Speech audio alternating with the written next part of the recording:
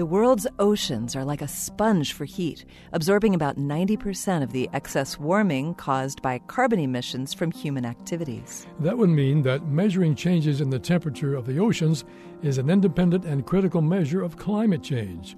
What are scientists doing to monitor ocean temperatures? Scientists have many ways to monitor ocean temperatures, some of which date back to the 1950s. But those early measurements had limited coverage because they were based on data taken from passing ships. Since 2005, the Argo project has deployed an international network of thousands of floating automated stations to monitor the world's oceans.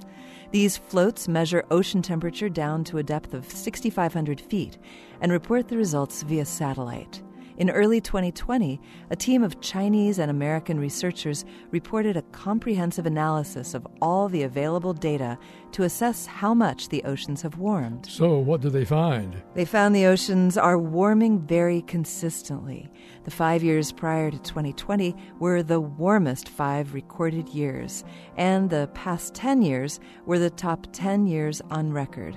It takes an enormous amount of energy to warm all that water, even slightly.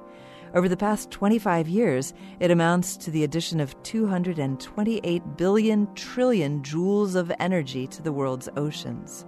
That's as much energy as 3.6 billion Hiroshima bomb explosions. Ocean warming causes rising sea levels, an increase in the frequency of severe storms, heavy rains, flooding, and droughts.